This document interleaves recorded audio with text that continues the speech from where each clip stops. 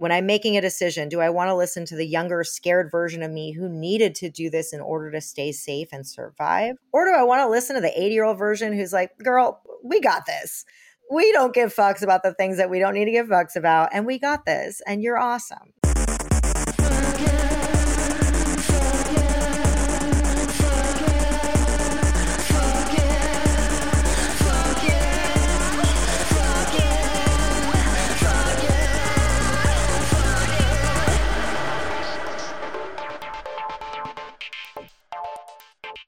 Hello and welcome to Fuck Yeah, the podcast where we say fuck yeah to the walk of shameless. I am one of your hosts, Sarah, and I'm joined by my very chill co-host, Robin. Hey, Robin. Hi. Yeah, we figured out I didn't take any Adderall today.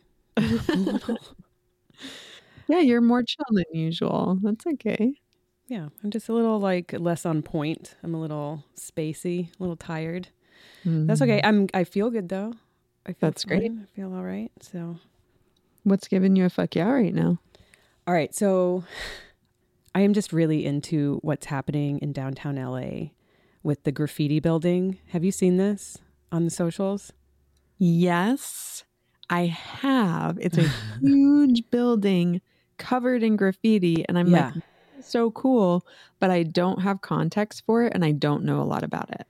Yeah, I was shook by it when I saw it. I looked it all up and everything, and I'm just here for this. Okay, the more I look into it, I'm like, yes. So if you haven't seen it, it's in downtown LA. It's right across from what now is the crypto center. It used to be Staples Center, and corporate entities buy branding on a arena for like 5 years, but then it expires and then everyone gets to bid on it. It's so fucking capitalism on steroids. Yeah. So next to this capitalism monument, monument to capitalism. Yeah, are these two?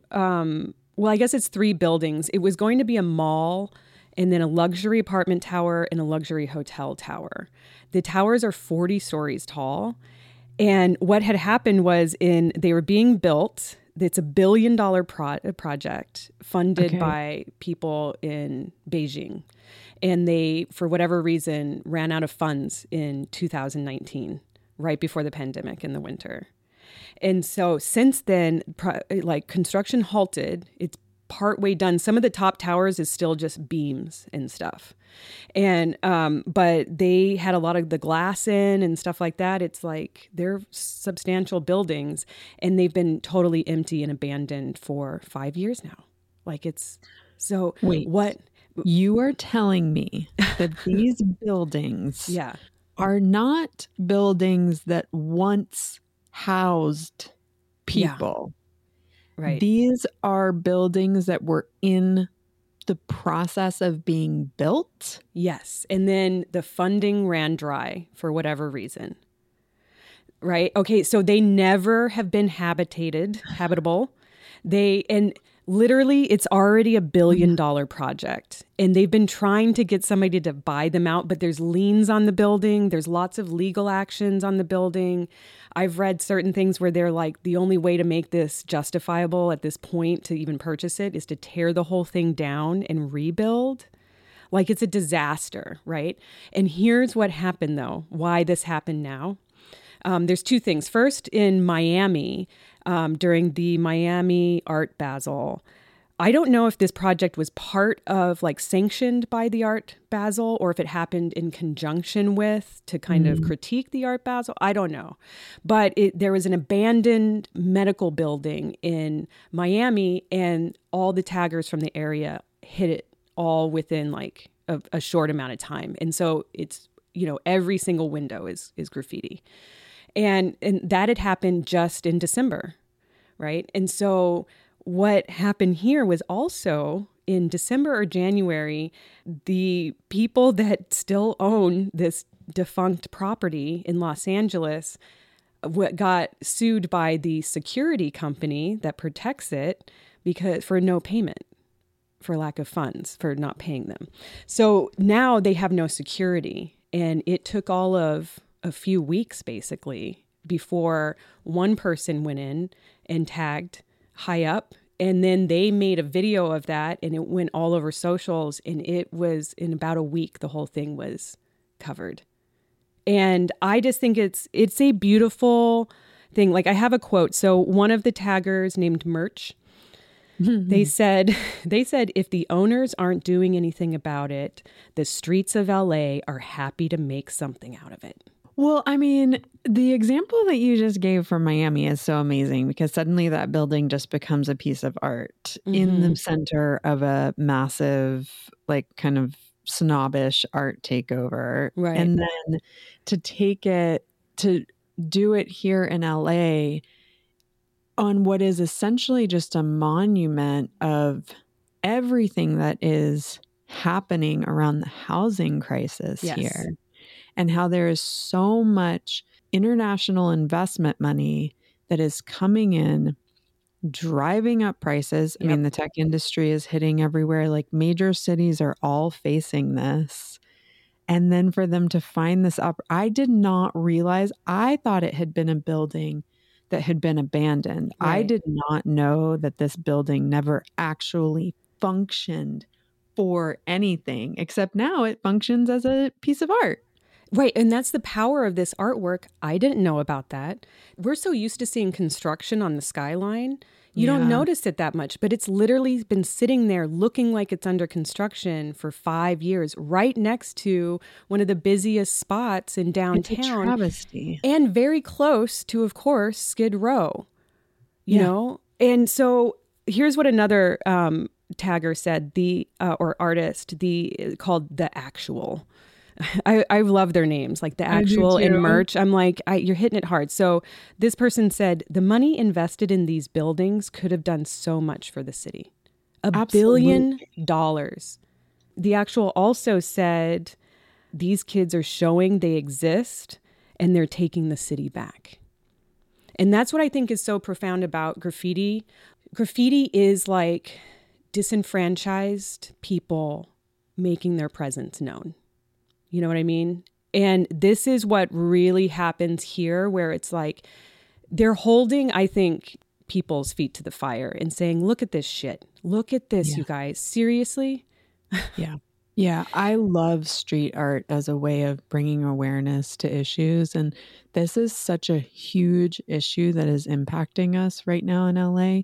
I love this act of resistance and art and bringing attention to the fact that there are so many unhoused folks, especially coming out of the pandemic. And we need to be talking about it. And all of the development, at least that happens here, it's constantly luxury.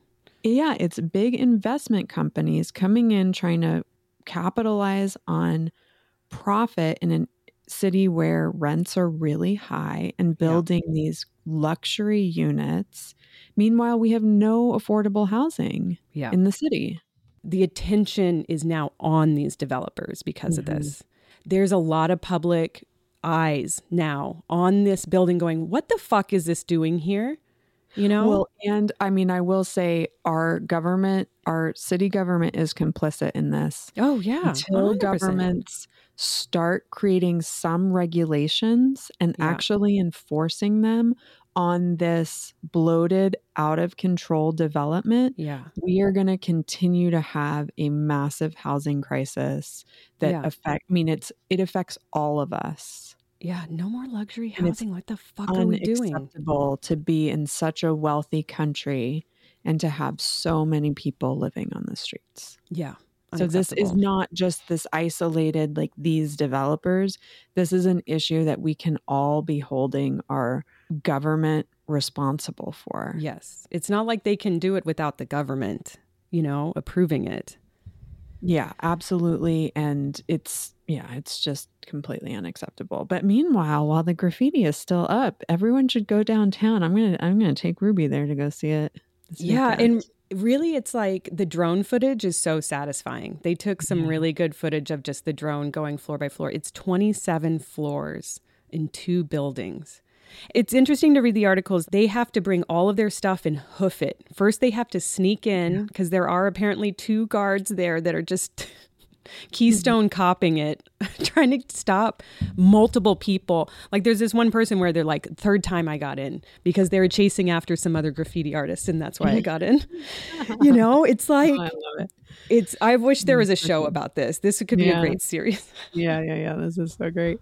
We have an LA native on the podcast today, just sticking with this LA love vibe. We went to her book release party on Wednesday this week at a bookstore in Culver City that neither of us had been to, called The Ripped Bodice, and it is fabulous, y'all. It's such a good store. I wish we had one more on the east side. But we have Rena Martine, the author of The Sex You Want, a shameless journey to deep intimacy, honest pleasure, and a life you love. And Rena is a women's intimacy coach, but she was a former sex crimes deputy district attorney for Los Angeles County. So she comes at this work from a really different field than what our background is. So it's interesting how that informs her work. And I want to learn more about how did that happen? It's kind of like the darkest sides of human sexuality to kind of the best parts of it. She's really seen all sides of it. So I can't wait to get into a conversation with her about this. Yeah, let's bring her on. Rena, welcome. We're excited to have you on Fuck Yeah. Thanks for having me. We got to go to your book launch event last night at the Ripped Bodice, which we'd never been to. And that was super fun. What a great bookstore. What a huge event you had. That place was standing room only. That was awesome. Yes, my heart was so warm, especially as you know, it was rush hour on a Wednesday with the pouring rain in LA. And thank you for being there. That was really special. It was cool. It was really cool. And that bookstore, really great selection of books, including yours. So, but before we get into that, we wanted to warm you up a little bit with a few questions. What's the last picture on your phone? Let me see. It's probably not going to be anything too fun, actually. I feel like you might have some fun pictures. Okay. The last picture on my phone is a small baggie of 2 microdoses of mushrooms that I got in a swag bag at an event I went to last night. And a friend of mine was like, oh, can you send me the contact for the person who makes these? And so I took a picture of that and sent it to her. So there you go. That is the last photo in my photos. Wait, is this the world that we're in now where microdoses of psilocybin are given out in swag bags? Welcome to LA and welcome to 2024. Oh my God, I love it. That's hysterical. Yeah. Who was your first celebrity crush? Ooh, Fred Savage from the Wonder Years. Fred. Oh, he was adorable. I know. Yeah, he was my first, I think, but I've had so many. My first girl celebrity crush was Drew Barrymore. Yeah. Both of them have cheeks for days, I feel like. They're both little cutie cheeked people. Yeah, kind of wholesome. Yeah. My vibe is more I like cute people as opposed to air quotes sexy people, if that makes sense. Yeah. Do you like it when cute people are sexy? Yeah. I mean, I like a little bit of a surprise, and I just find people who are cute and don't put their sexuality front and center as just more endearing. And that's my type. And that's just me. And where it's this unspoken kind of sexiness, I think that's really attractive. That's really interesting. I like that a lot. Do you remember your first mode of masturbation? I do. It was my hand until I discovered the bathtub spout. Mm-hmm. Unfortunately, the bathtub spout in my parents' bathtub was the one that worked ergonomically. And then I discovered the detachable shower head in my own bathroom growing up. And it was there all along. You actually had the advanced model in your own space. Yeah. And I think it just hadn't even dawned on me. And then I think I was listening to Loveline or something because I grew up here in LA or some I remember that. I listened to that too. Or and someone was like, yeah, detachable shower head. And I was like, hold up, what? And I immediately went and tried it. And I'm like, ran okay. into the shower. I take a lot of showers now. Yeah.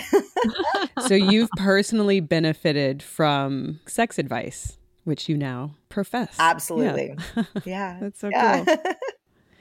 Do you have any fuck yeahs going on right now? Oh, yeah. I mean, so many, so many. I am just thrilled that this book is out in the Yeah. world because, it's been years in the making. I'm just so happy that it's here and that Yeah. people seem to be enjoying it. And I'm sitting back and celebrating that for the time being. It's so much work to write a book.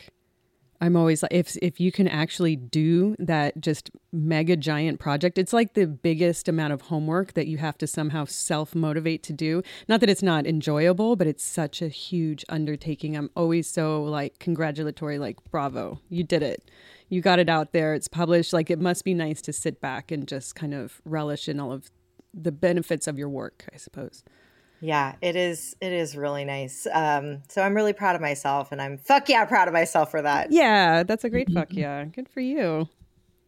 I think it's so important too to take the time to actually celebrate, integrate, and let, after a big project, like really let it settle in, because there's such a drive to like move on to the next thing. Yeah. And sometimes you really have to just have like that shavasana, you know? You're so right. I was on a podcast recently and they asked like, so what's the next project you're working on? I'm like, there is no next project right now because I just had the baby. Like the baby is here. I'm holding the baby in my arms. Don't ask me when I'm going to try to get pregnant again. Like I can't even think about it. So yeah, you're right because we're taught to keep going and keep doing more and being more. And it's been a practice for me to, as you say, like slow down and be in the moment and just say like, wow, I did this. And I think this is an important reminder for everyone out there in terms of sometimes you don't need to move right on to the next thing right away. You have such an interesting background. Robin and I have been in this field for a long time. We worked with you recently on a project. We're like, how is it possible that we have never met Rena before now? Like, this is wild. But your background is as a district attorney. Yeah. And it's my understanding that during the pandemic lockdown, like your life, like many of us, right, like went through this huge upheaval. And now you are a women's intimacy coach. So I am really curious what that process, like what personal process did you go through to go, oh, I am not on my path right now? Yeah. I mean, it was a long process that really came to a head during the pandemic, but I was a prosecutor with the LA County DA's office for 14 years, prosecuted sex crimes, child abuse, and domestic violence for the majority of that time. And about 10 years into my career there, I burned out from prosecuting sex crimes. And so, as a result of that, and I'll spare you all those details, but as a result of that, I started prosecuting other kinds of cases within the DA's office. And the job just turned into a job instead of a calling. I was put on this earth to help people, and it just kind of became a paycheck. And Can I ask you a question about the burnout? And I don't, all the details are unnecessary, but just what the crux of the burnout was. Like, was it around just seeing the horror every day? I'll tell you what my watershed moment was there. I had just finished a jury trial with that was a very strong case, I will say, a very strong case. And the jury, they convicted on one count, but on the more serious counts, they came back as a hung jury. So they could not reach a verdict one way or the other. And when I asked the jury afterwards, because they're allowed to stick around and, hey, if you want to talk to the lawyers and let them know what your deliberations look like, stick around in the hallway. And you're not required to, but you can do that. So whenever we would have a mistrial, a hung jury, we were advised, try to talk to the jurors to see like what were the strengths and weaknesses. Do we want to retry this case? And I spoke to the foreperson, and I knew from our jury selection from our voir dire that he's a gay man who ran a nonprofit that worked with underprivileged kids. So I thought, great person to have on this jury because that really described the kids who were going to be up on the stand. And when I asked him, hey, I would love to know what happened back in the deliberation room. He was like, I work with these kids on a daily basis, Mm. and these kids lie. Oh. And in that moment, I realized, I can't continue to operate in a broken system. And I'm very sad to say that the injustices I saw that I felt to be the greatest and most Mm. egregious were in the hands of jurors and not judges, but Hmm. actually jurors doing weird things. Because what I've seen is in cases where you have, an unknown perpetrator. So you have the stereotypical true crime. This is a person in a ski mask who pulled somebody off the street, and we Mm-hmm. have a DNA cold hit. Jurors, they love to convict in those kinds of cases because it Mm. reinforces this idea that there's like this boogeyman out there. Mm-hmm. Mhm. But in cases where the two people are known to each other, so say you have a coach and a student, or a priest and a parishioner, or you have a step parent and a child, Mm. Mhm. juries, they will do mental gymnastics Mm. to try to avoid convicting because they don't want to believe that's the world they live in, that every time Right. they send their Oh kid my out God. or leave their kid with a family member. Yeah. And at the same time that this verdict, or lack of a verdict, came down, Me Too had just started gaining Mm-hmm. momentum. That same week, Louis C.K. had had his Mm-hmm. entire tour canceled for doing Mm. something that, was Mhm. bad, but wasn't nearly rising to the level of the abuse I had seen in this case. And I was seeing very clearly what justice and injustice look like. Okay, we have Mm-hmm. Mhm. ramifications on one side and then nothing on the other. And that's when I Mhm. was like, I'm checking out of this system. I can't, Mm. I cannot work like this and have to tell parents, these people off the street, members of your community, did not believe your child. And Right. that was when it hit me. Yeah. That was my burnout there. I can see it really would wear you down. Yeah. But when the highs were high, it was, the best job in the world. So I don't want to make it seem like for 10 years I was just absolutely miserable. And Yeah. we had justice for really bad people and really brave survivors. So, but sometimes, yeah, those cracks would show, and I would see, okay, this is how broken this current system actually is. All right. So you went to a different department and now you're just in a job, not a calling anymore. So what happened? Yeah. So I was in this very prestigious unit in the DA's office that I wasn't loving. I had a conversation with my partner one day, and I said to him, I'm just not really loving this unit that I'm told I'm supposed to like want to be in. And he's like, "Well, why do other people want to be in this unit?" I said, "Well, because it's a really good fast track to upper management at the DA's office. It's a really good stepping stone if you want to become a judge." Mm-hmm. And he Mhm. asked me, and I will never forget this. He said, "Well, do you want to be in upper management or do you want to be a judge?" And it was like light bulb Yep. moment for me. I was like, "No. I think I Mm. want to kind of help people do what my therapist helped me do." Mm. And so I Mhm. started researching, okay, could I go back to school part-time to become a therapist while still riding out the next decade or so of my career at the DA's office? And so that I Just could the like next collect. decade or so. Right. That's really how I was thinking because I had a pension. Like I Oh, could yeah. retire at the age of 50. And I was like, okay, maybe I could kind of do both. And then I could just slide right into another career. And that was my intention. And then the pandemic hit. Mm-hmm. And I was like, okay, I've baked all the bread. I've watched all the TV. I've done all the craft kits off Etsy. I don't know how long this is going to last. And it caused me and I'm sure you all have stories about this too, to take a step back and examine your life and your decisions and say, Mm-hmm. okay, well, what am I doing here? Is there a way I could figure out whether I actually enjoy working with people one on one before I go back to school to become a therapist and spend a decade and accrue all these graduate school loans? Is there a way I could kind of test that out? So I went through a 6-month coaching certification program and got to start working with clients one on one. And I saw that there was a demand for this. And Mm-hmm. I Mhm. loved it so much. And that's when I made the scariest decision I've ever made. And I made quite a few because I thought to myself, if not me, then who? Who else is going to do this? Mm-hmm. I'm going to take the leap here and see if I can go out and help people in a different way. And here we are. And is that when you dyed your hair pink? Yeah, pretty much. I left the DA's office in March of that year, and I dyed my hair pink on Easter, like so the following month, and that had been a dream forever.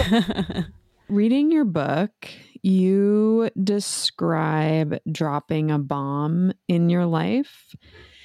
And I was like, that is just the perfect way to describe it, because I went through precisely that thing of getting a divorce with a toddler.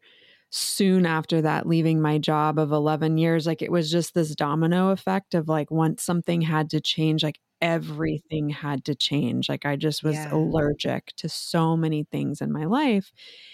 And I look back now, and I mean, I went through this before the pandemic. So I was in a weird false start when the lockdown happened, because I was like, I'm like ready for my new life. And then all of a sudden everything came to a like screeching halt. And Hold, please. but I look back and I go, oh, I can't see another way for myself to have done that, because I was so programmed into like not realizing how programmed I was into like my life is supposed to look this certain way.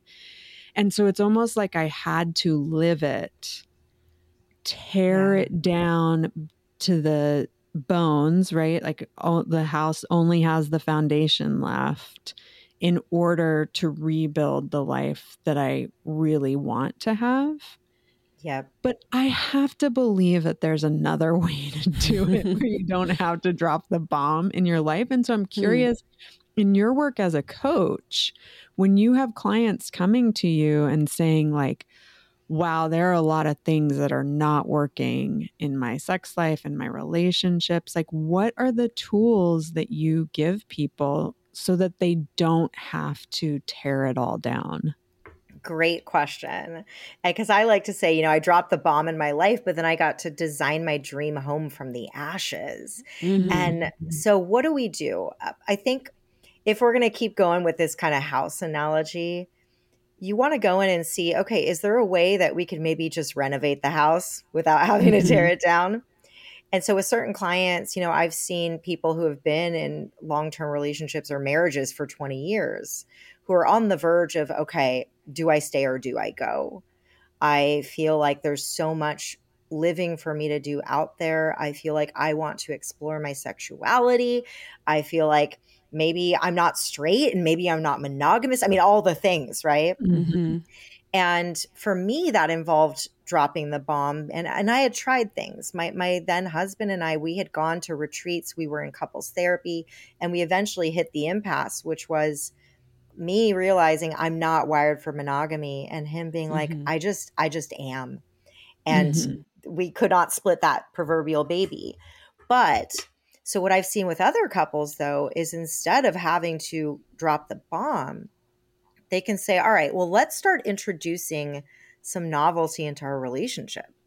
That can be in the form of kink, right? Like if you've never really dabbled in that before, that can be in the form of, okay, let's start going to some sex parties or start gently opening up. And maybe it's that we can find a way to branch out of monogamy just a little bit in a safe way that we're both on board with. And we're almost in this 2.0 version of our relationship. Esther Perel likes to say that the same couple can be married many times because, we have marriage 1.0, 2.0, right? And so that's a way of doing that. If we're talking about people's careers, because I've worked with a lot of clients who once they start doing this work, they're like, why am I in this job? Kind of like what happened to me. Yep. And so maybe it's not you're dropping the huge bomb in your life, but maybe it is like, hey, I want to take a different role in this company. I've realized that I'm actually much better suited for X instead of Y. Really figuring out a way to remodel before destroying. Like, is it a total loss or not? And you don't have to make this decision impulsively.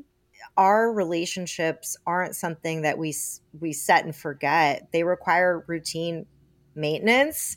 Yeah. We got the oil change, and don't wait until the car's smoking on the side of the freeway to go get your oil change. Mm-hmm. Folks will sometimes come to me at that point where the car is smoking on the side of the freeway, and they're like, do I just trade it in and get a new car? And I'm like, no, let's take it into the shop and see what we can do first. So obviously, if you can't tell, I love using analogies, former trial attorney here, because that's how you talk to juries. But yeah, I think that dropping the bomb is not where we go first. It's the nuclear option. It's the last resort. Yeah, that's helpful. I realize in our interview, we haven't mentioned the name of your book yet. We did mention it in the intro, but your new book is The Sex You Want. I learned at your book event that the working title was The Walk of Shameless, Yes. which I love. And so I kind of want to bring in this concept into the conversation. Like, what does shame have to do with all of this? And I mean, I think that your example from your trial that really sent it over the edge for you is just a kind of perfect illustration of this, that we have like such deep shame baked in from the larger culture that makes it really hard for us to ask the hard questions about authenticity, sexuality, identity, all these things. So, like, how does shame factor into this whole conversation for you? Oh my goodness. I mean, I'm asked this often, and I normally say, how does it not factor in? Because shame is coming from everywhere, friends. Yeah. It's coming from our families of origin. It's coming from most religions. It is coming from what's happening right now in the world, our reproductive rights, our bodily autonomy, what's happening to trans rights in this country right now. It's coming from a lot of mainstream porn that's trying to convince us, like, well, if you can't come this way through a few thrusts of the penis, there's something wrong with you. Or if you can't squirt, there's something wrong with you. Or if your dick isn't this big, there's something wrong with you. And that's what shame is. Shame is this feeling that there is something wrong with us, that we are inherently flawed or broken and therefore unworthy of love and belonging. And what's interesting about shame is that it used to serve a biological and evolutionary purpose for us. So we're hardwired to feel it, because a long time ago, when we were hunters and gatherers, we needed shame to keep us alive, because if our clan abandoned us, we would die. And so whenever there was that threat of being abandoned, this shame would come in. And so, yes, it served us a long, long time ago. And today, we're still hardwired to feel it, but it's now considered to be a psychologically damaging emotion. So it's bad for us. And I like to say, if our brains are like computers, we're kind of walking around with these outdated, clunky desktops that have viruses on them. Yeah. So anytime I hear a question, and I get these questions often in my DMs, or, I teach a lot too. Is it normal that, or is there something wrong with me that is shame there? Is it normal that I can't come through penetration? Is it normal that, like, I love my partner, but I don't want to have sex with them anymore?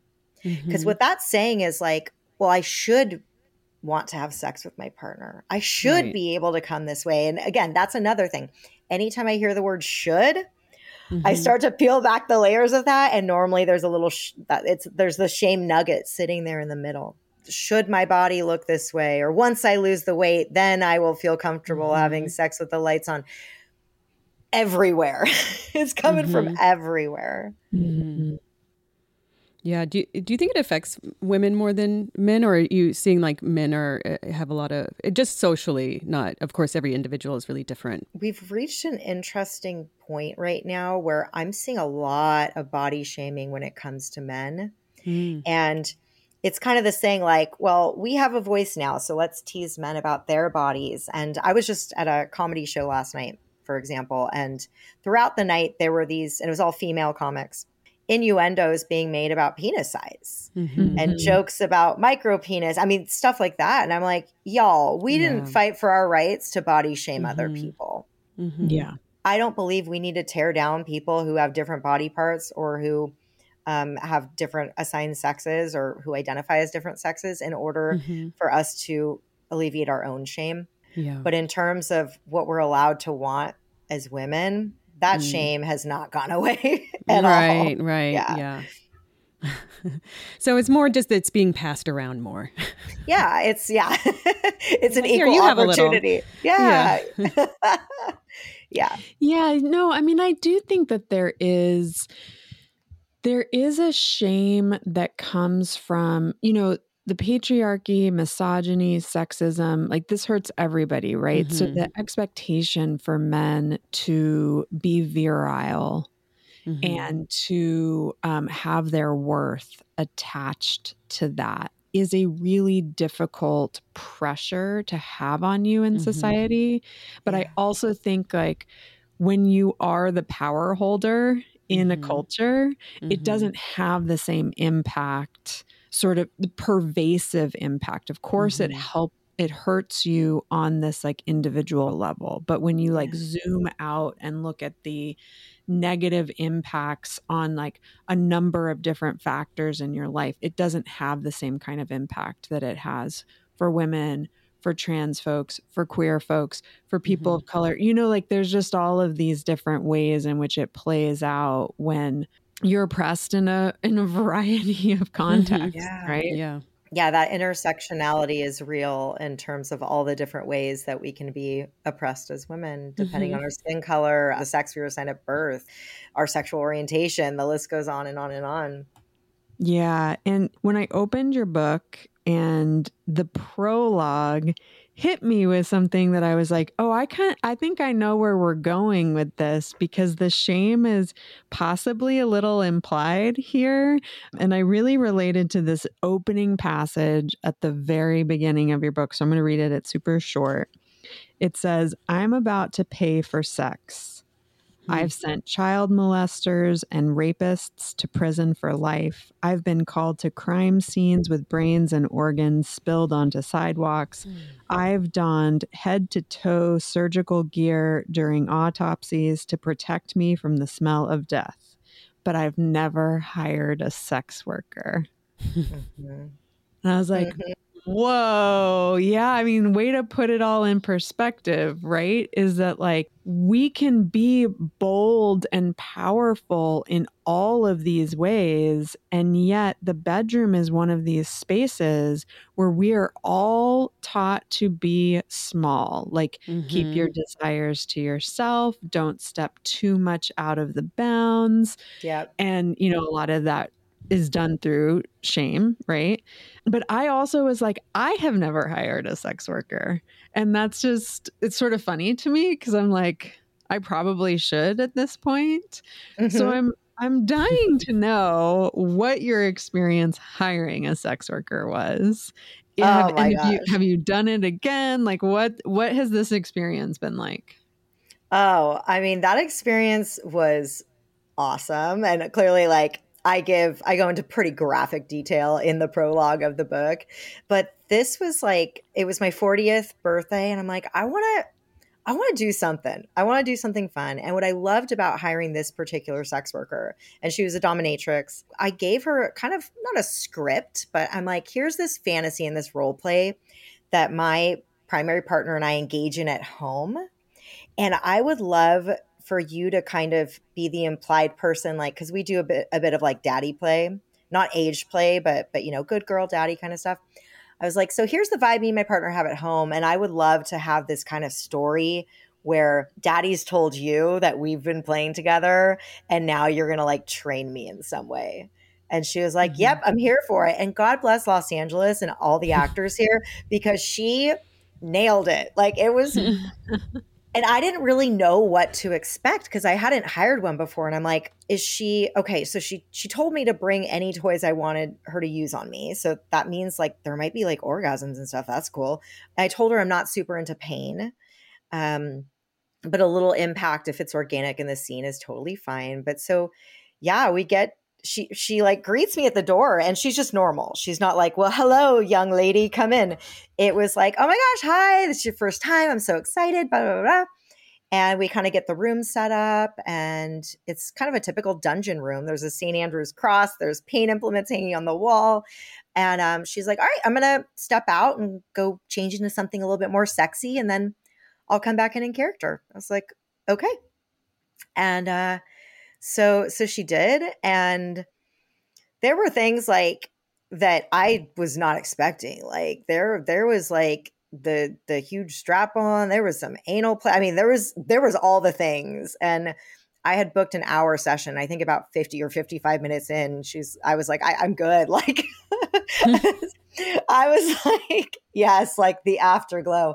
But it was so awesome. And, I finished that prologue saying that I wasn't a John cowering out of a brothel, that this was a walk of pride. As I left that house, I was like, wow, I have come really far, no pun intended. So I highly suggest sex workers for a variety of reasons. But if we're talking about you have a very niche fantasy that you want to enact, hire a professional to do it. Mm-hmm. Yeah, it sounds like you walked out of there with some layers of shame, like just shedding them. Yeah. Yeah. We've talked with a number of sex workers, and I just think that they are healers. Mm-hmm. Totally. I had a session with a different pro dom recently, and that was less of a role play kind of scenario, but more like, I've been feeling like I've had a fracture with my body recently, and she's a very gentle dom. And so that, like, we started our session with like her guiding me through some like breathing exercises, and it was just this beautiful, and we ended with it with an orgasm, and it was so cool, and it was so healing, and I can't recommend it enough. It's good stuff. Yeah, I like hearing of the gamut, because I do also think that people think of sex work and associate it with these like high peak experiences, but that it can really, I mean, it can sort of take on whatever tone you want it to. And also just depending on who you're working with, it can be really different. Yeah. Yeah. Or assuming that you have to approach it in this like typical John type of way, like that Mhm. you're going to go there and get your rocks off. You know, it's Right. like, no, you can go there and have a very unique, even orchestrated event tailored to you that can have a lot of things going on in it. Depending, it can be very nuanced and particular to you, and it could have no sex involved in it or whatever. It can be so many things. Absolutely. And the experiences I described were with folks who, they are service providers, but it's not a two-way street. So there's no Mm-hmm. touching of them. There's there's no sex happening from you and headed in their direction. It's Mm-hmm. all happening in one way. And obviously, if we're talking about other kinds of sex workers and we're talking about oral sex and things that you can't have really a lot of necessarily protection while you're using it. If we're talking about DOMs and that type of thing, I don't want to categorize that like all sex workers are the same. And I have, one type of experience with them, but really you can find somebody to help you engage in Yes. pretty much anything you want to engage in. Yes. Yeah, I had a friend who also gifted it to herself for a milestone birthday. And I just love this idea that more women in particular are starting to think of like, you know what, I'm going to treat myself. This Mm-hmm. is something that I deserve to have. And there's and it's like it's a nice gift to give yourself. Yeah. I had a client recently, and she's had a lot of sex before, but she never knew how to ask for what she wanted. And she was like, yeah, I've had sex with over 200 people. She was involved in like the swinger community for a long time, had been doing some sugar babying. She's like, but I can count on one hand the number of times that anyone's ever made an effort to give me an orgasm. Hmm. And I was like, what would be really healing for you might be to go to a sex worker. And so she went to a Mm-hmm. pro dom, and she said that leading up to it, she had to explain to this dom in writing, like, here are my limits, here's this. And it brought her to tears because Mm. nobody had ever asked her that before. Mm. And then, knowing that her only job that day during the session was just to sit back and receive, like Mm-hmm. that changed things for her. And so Yeah. I just want to give another pitch for hiring a sex worker and how just Yeah. absolutely healing and transformative it can be. Getting the sex you want. Let's do Yes, it. yes. Which beautifully brings us back to your book, where you have lots of exercises and tools in the book. Can I mention an exercise that I really liked in here? Yeah. Is the 80-year-old, what is it? 80-year-old badass. The 80-year-old badass tape. Yeah.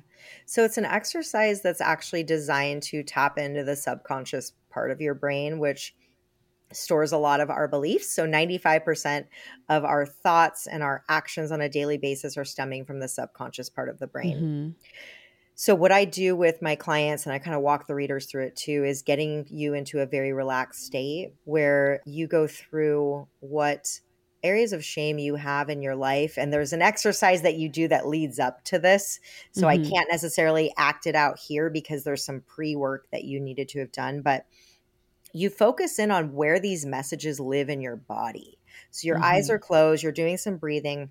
And then within that space, we start to allow your subconscious to just bring up, like, what's the first memory you have of feeling this way? And just something random, like, don't overthink it. And a memory will pop in. And then we start to analyze that. Okay, well, what decision did you make about yourself when you were 5 and your dad was yelling at you that you needed to shut up? Like, Mm-hmm. right? Say that's the memory. And it's like, well, I need to be seen and not heard. Mm-hmm. And so then we do a little bit of reparenting, which is like, okay, now imagine you were next to the 5-year-old version of yourself. Mm-hmm. What would you tell her about the fact that she feels like she has to be seen and not heard? Mm-hmm. And then we have that discussion. And then what we do is something that isn't really done a lot in reparenting and like conventional talk therapy is we say, all right, now imagine you were the 80-year-old, most sage, wise, badass version of you. And I want you to get into her head, and I want you to imagine that that version of you is sitting next to the you of today. Yeah. What would she tell you about the fact that you don't feel like you can speak up for what you want in your life? What Mm-hmm. would she tell you about fill in the blank, whatever your shame is? And then we let those messages come out. And then what I say is, that is you. I can tell Yeah. you, your friends can tell you, your therapist, your coach, a book can tell you what you need to be doing, but no one is stronger than your own intuition, your inner voice. And that 80-year-old sage, wise, badass, that is your inner voice. Mm. And I'm so glad you brought this exercise up because it's a profound one that I do with clients. And whenever I'll get a message from someone like, okay, Rena, what do you think I should do about XYZ? I'll say, what would the 80-year-old version of you tell you to do? So it's like you're interacting with your past self, but I love the idea of also then interacting with your future self Mm-hmm. Yeah. because all of it can be integrated into this more whole person. And to not just like take your future old lady self as this thing that you're dreading, trying to avoid or ignore or whatever, but actually this crone version of yourself has Right. a lot to say and actually might be one of your better, I can't think of the word, fangirls or whatever. Like, like you can get a lot of wisdom from your future self and a lot of peace in your present Right. tense. Totally. And if we think about it this way, that like we today are children compared to who we're going to be 10, 20, 30, 40, 50 years from now, we're doing inner child work right now. Yeah. Like we are reparenting ourselves or parenting ourselves right now in real time. Mm-hmm. And that message that you have on that one tape that's saying, I need to be seen and not heard, that's tape A. And that's the tape you've been listening to every day up until now that's been guiding your decisions. But hey, there's another tape in this boombox that's got all the things your 80-year-old badass says to you. And as you walk through life, you can say, which tape do I want to listen to? Mm-hmm. When I'm making a decision, do I want to listen to the younger, scared version of me who needed to do this in order to stay safe and survive? Mm-hmm. Or do I want to listen to the 80-year-old version who's like, girl, we got this. Like, Yeah. we don't give fucks about the things that we don't need to give fucks about. And we got this. And you're awesome. I remember my mom saying when she was about our age or my age, she was like, "Oh, I wish I would have known how beautiful I was when I was 20." And I remember her saying that to me and going like, "You're fucking gorgeous right now." You know what I mean? Like, I didn't know to say that. I was like a kid, I was a teenager, but it was like, it didn't make sense to me, but I've held on to that. And I think that's like what struck me about this is that way of like, if you only knew what your older self would think of you, you would give yourself a few more breaks and give a few less fucks. You know what I mean? It's like, you look great, you know, and you're doing what you can. And that's all that you need to do, you know? And sometimes she's the one who encourages you to drop the bombs in your life. Yeah. Get the fuck out of that job. A Or that relationship. relationship. Yep. Yeah. Yeah. There's so much work that's done in therapy that's backward looking that sometimes we have to just energetically change the orientation towards the future. I've got to be putting some positive energy in this like forward movement because there's so much more of the story still to tell. Yes. Yes. And I think, therapy, I love therapy. I love therapists. My book is dedicated to my former therapist. Like, that's her name on there. But coaching, we do something very different as we kind of pick up where therapy is left off in the same way that if you got into a car accident and you broke your knee, you would go to a physical therapist to get you back to baseline functioning. But if you then wanted to run a marathon at some point, you wouldn't go back You to get a coach. the PT. You would get a coach or a trainer. And so therapy is designed to get you to baseline and coaching is designed to help you reach your goals. And so yes, like we are forward focused. And of course, as taking the same analogy, if I'm the trainer helping you train for the marathon, I want to know that you had a knee injury. It's not like the past doesn't exist. I want to know what happened. We're going to acknowledge it. I'm going to ask some questions, but only for the purpose of getting you moving forward. How can people find you if they want to work with you as a coach? Where can people find your book? Oh my gosh. So you can always find me on Instagram and at my website, which is renamartine.com. And you can reach out to me through either channel and find out more about my coaching and the book and all the other good things. Great. Do you want to do an affirmation? Oh, yes. It's a little gift for you. I'm so excited. I have this deck called Dirt Gems. It's a plant oracle. Ooh, I like this plant. It's borage. Ooh, and it's got a rainbow on it. Hey. Okay. Borage, Borago, Corago, courage. Borage is the plant ally to summon the courage to be lighthearted. Borage is related to lifting the heart. If our hearts are bound up, weighed down, how can they sit lightly in the chest and hover, levitate, sing? Borage is a bobbing harbinger of allowing and encouraging, lifting our worry and fear for a while. Borage is a buoy, and it is also the bird that sits on the buoy, bobbing in the current, ready at any moment to take flight. I love this because I feel like it comes back to what we started with, which is just sitting in it sometimes, in the joy and relishing and not feeling like you have to keep going. That's beautiful. Sitting in it, but knowing when to fly away. To fly away, yeah. When it's time to start moving again. Yeah, thank you. Yes. What a beautiful reminder. Yeah. Thank you for spending this time with us. It was really wonderful. This was lovely. I appreciate you both.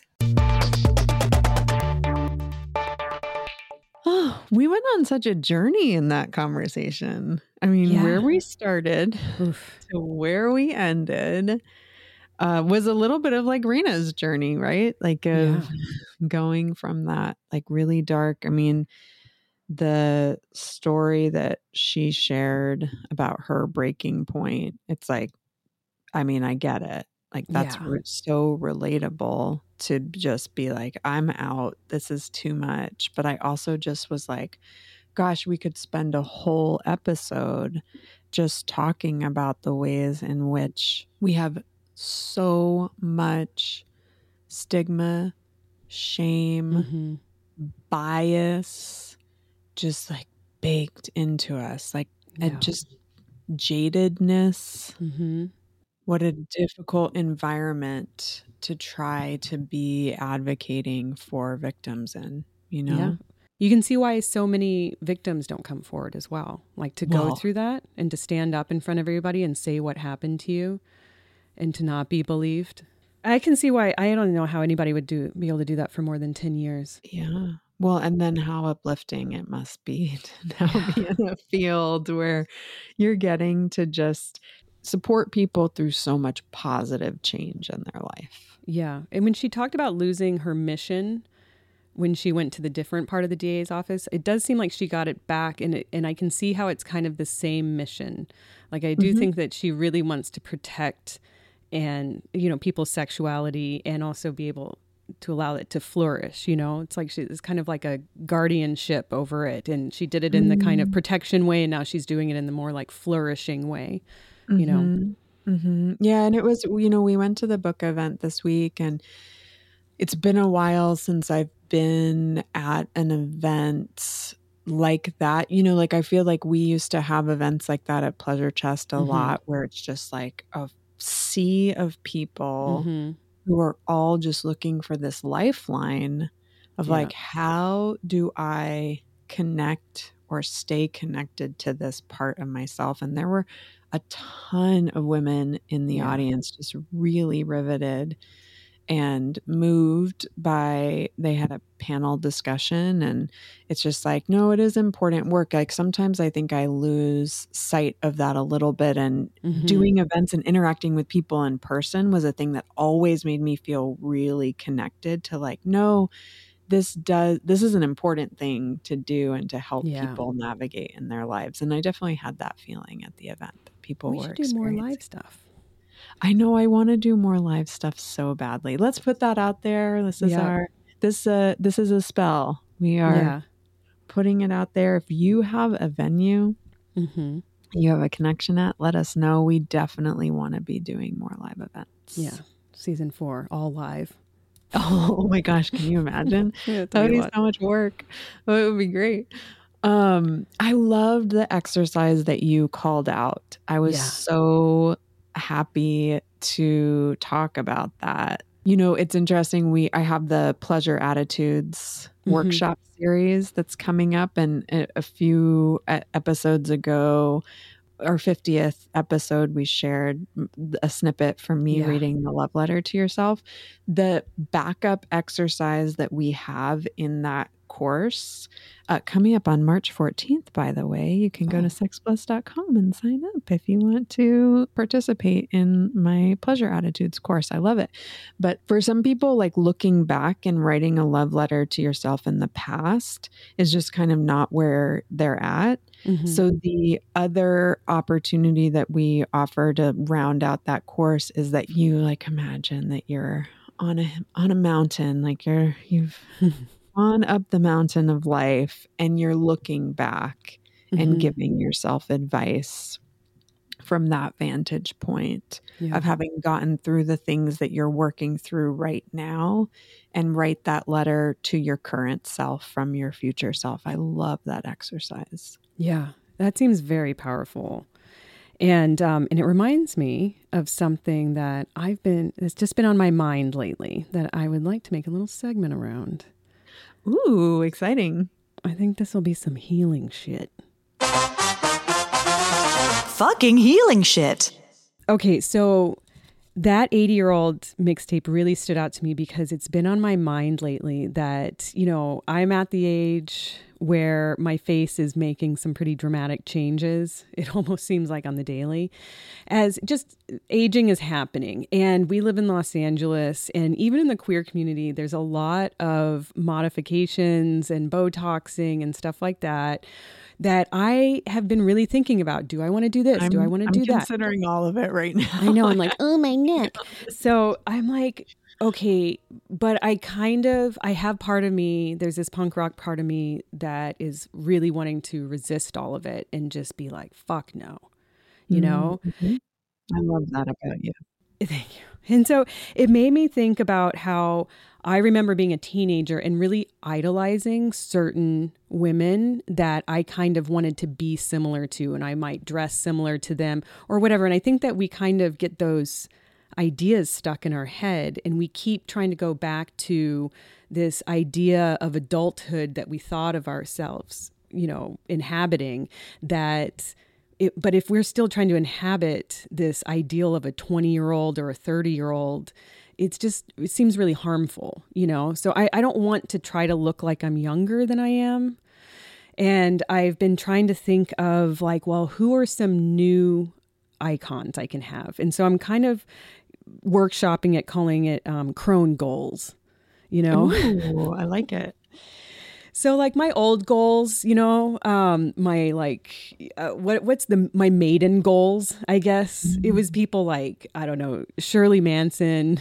I didn't like Courtney Love that much because I was in love with Kurt Cobain, but I did love her look, and all of the Riot Girl stuff, like Donita Sparks and Kat Bageland were like big, like fashion things for me. And it was very 90s, whatever. But I'm not going to try to look like people that don't even look like that now, right? So I'm trying to think of new ones. And so I'm trying to push into further older than me. I don't want women or people that are my age. I want older, right? So I've made a little list that I want to share with you of people. And then if you have any, I'd love to hear if you have any people.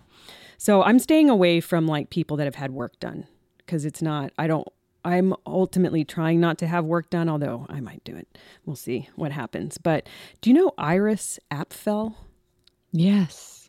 Oh, She's a muse for Alexis Bitar, which is like my favorite jewelry line. Oh, really? Oh, yeah. Mm-hmm. She's like a fashion icon, interior designer. She's, I think, 94 or 95. Yeah. She wears the giant glasses, which I'm like, my glasses are just going to get bigger and weirder the older I get. And she wears so much color and the biggest jewelry, just chunky, giant jewelry. But she does it in a way that is so, she's an artist. Like what she's wearing is art, and she just is louder and prouder the older that she gets, and just zero fucks. I just love her. Okay. In a similar vein but much darker is Michelle Lamy or Lamy. Will you look her up real quick? Lamy. Okay, she's a French. Oh yeah. Oh my God. Look at her. Okay. Totally weird. This is so you. So she is dark. She's also a fashion icon and has been in the LA scene for a long time. Do you think you're going to be able to commit to the face tattoos? I think she might paint those on. But she'll do lines on her face. She has all gold teeth. She'll dip her fingers in ink and then just rub it on her fingers. Like that's part of her style. She's an older woman that is dark and fashionable and creepy, but very enticing to look at. Like, what the fuck? So I'm kind of wanting to hit the mark in between Iris and Michelle. Like I'm holding them both up. I admire them both. And then on a different level, there's Frances McDormand. 100%. 100%. I remember reading years ago a quote from her where she was talking about that she's not going to have any work done because who's going to play older women? Who's going to do it? And I kind of feel that way. I kind of want to be like, well, if I let myself age naturally and I look older than maybe what people expect for my age, then I'm filling that category and kind of de-shaming for other people in that same category, Oh, I love it. Here's the thing is like, I had so much body shame growing up that now as I'm getting older, it's triggering some of those feelings that I had when I was younger. It might be a little bit too much for me to take. given my history around like not loving myself and not loving my body. And I'm absolutely considering doing a few things that are not just the natural, like exercise. And I mean, I eat really well. I'm practically vegan and, I'm so hydrated. And yet there are things like for me, like that feel out of control in my body. And so, you might be the au naturel and I might get a little bit of help. But as far as some people that I am really inspired by, Isabella Rossellini, not necessarily I'm not looking at her necessarily aesthetically, but energetically. Like she does this weird, she has a sex education series that she did that was just so like. You're talking about the animal sex? Yeah. Oh, and I she loved like it. has this, I think she has sheep and she has designers make these weird garments for her from like her sheep's wool. And, she's still very like into her fashion and aging very naturally. And I just find that so iconic to have been like, what is it? Death Becomes Her. Yes. That character that she is, that is dress. so she embodies youthfulness. And now the way that she's aging, it's like a really nice conversation, right? That she's in of like, I'm still very relevant. I am inspired by Jodie Foster right now in True Detective. Yes. Because I mean, she's got something similar that I have, of like that small upper lip that's just being like eaten up by wrinkles. And I love that like she is, and she's a very sexual character on that show. I need to watch too, it. which is interesting. I mean, gosh, the show's great if you like that kind of dark crime vibe. But she's very I am really appreciating her and Frances McDormand for still being in stuff and not succumbing to the pressure of like changing their faces and their bodies and stuff. Yeah.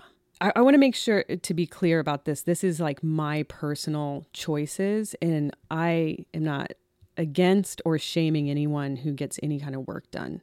I used to be someone actually who really went hard on the like plastic surgery shame.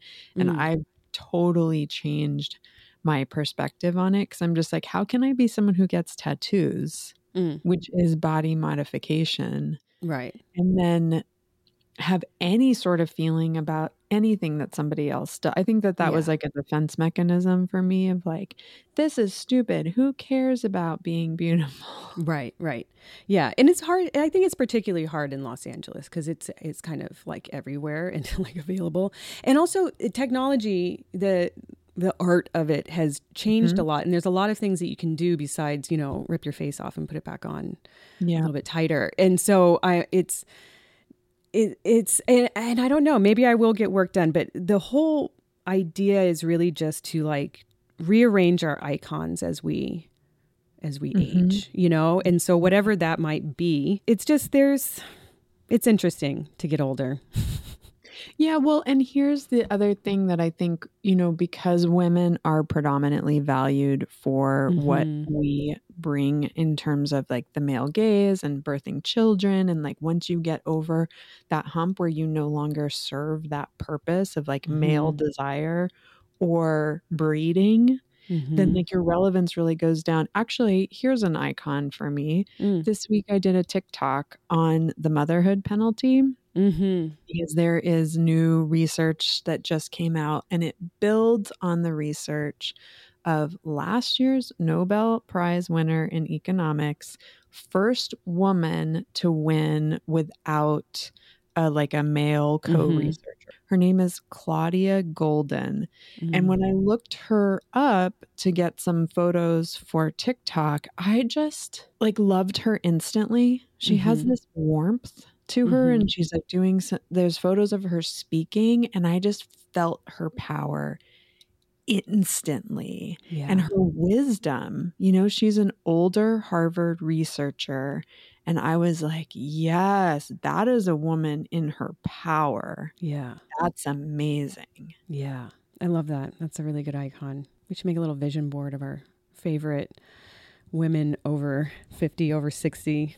Yeah, honoring the crone stage. I love that, Robin. I'm ready to crone it up. I'm like, I want to go full sea witch. I'm like ready. Part of me isn't. Part of me, I'm like, oh, my neck. But then I look at Iris and I'm like, you know what? That chunky jewelry.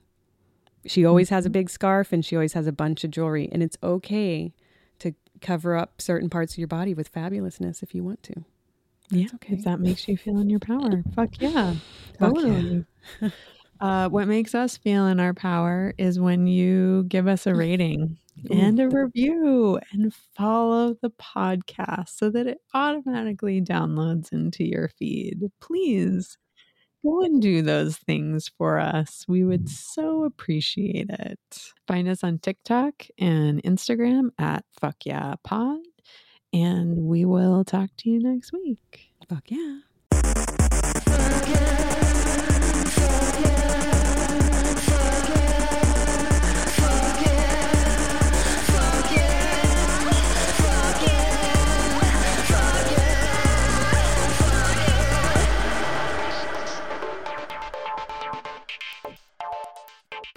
Fuck Yeah Podcast is hosted and produced by Robin Jennings and Sarah Tomcheson, aka my mom.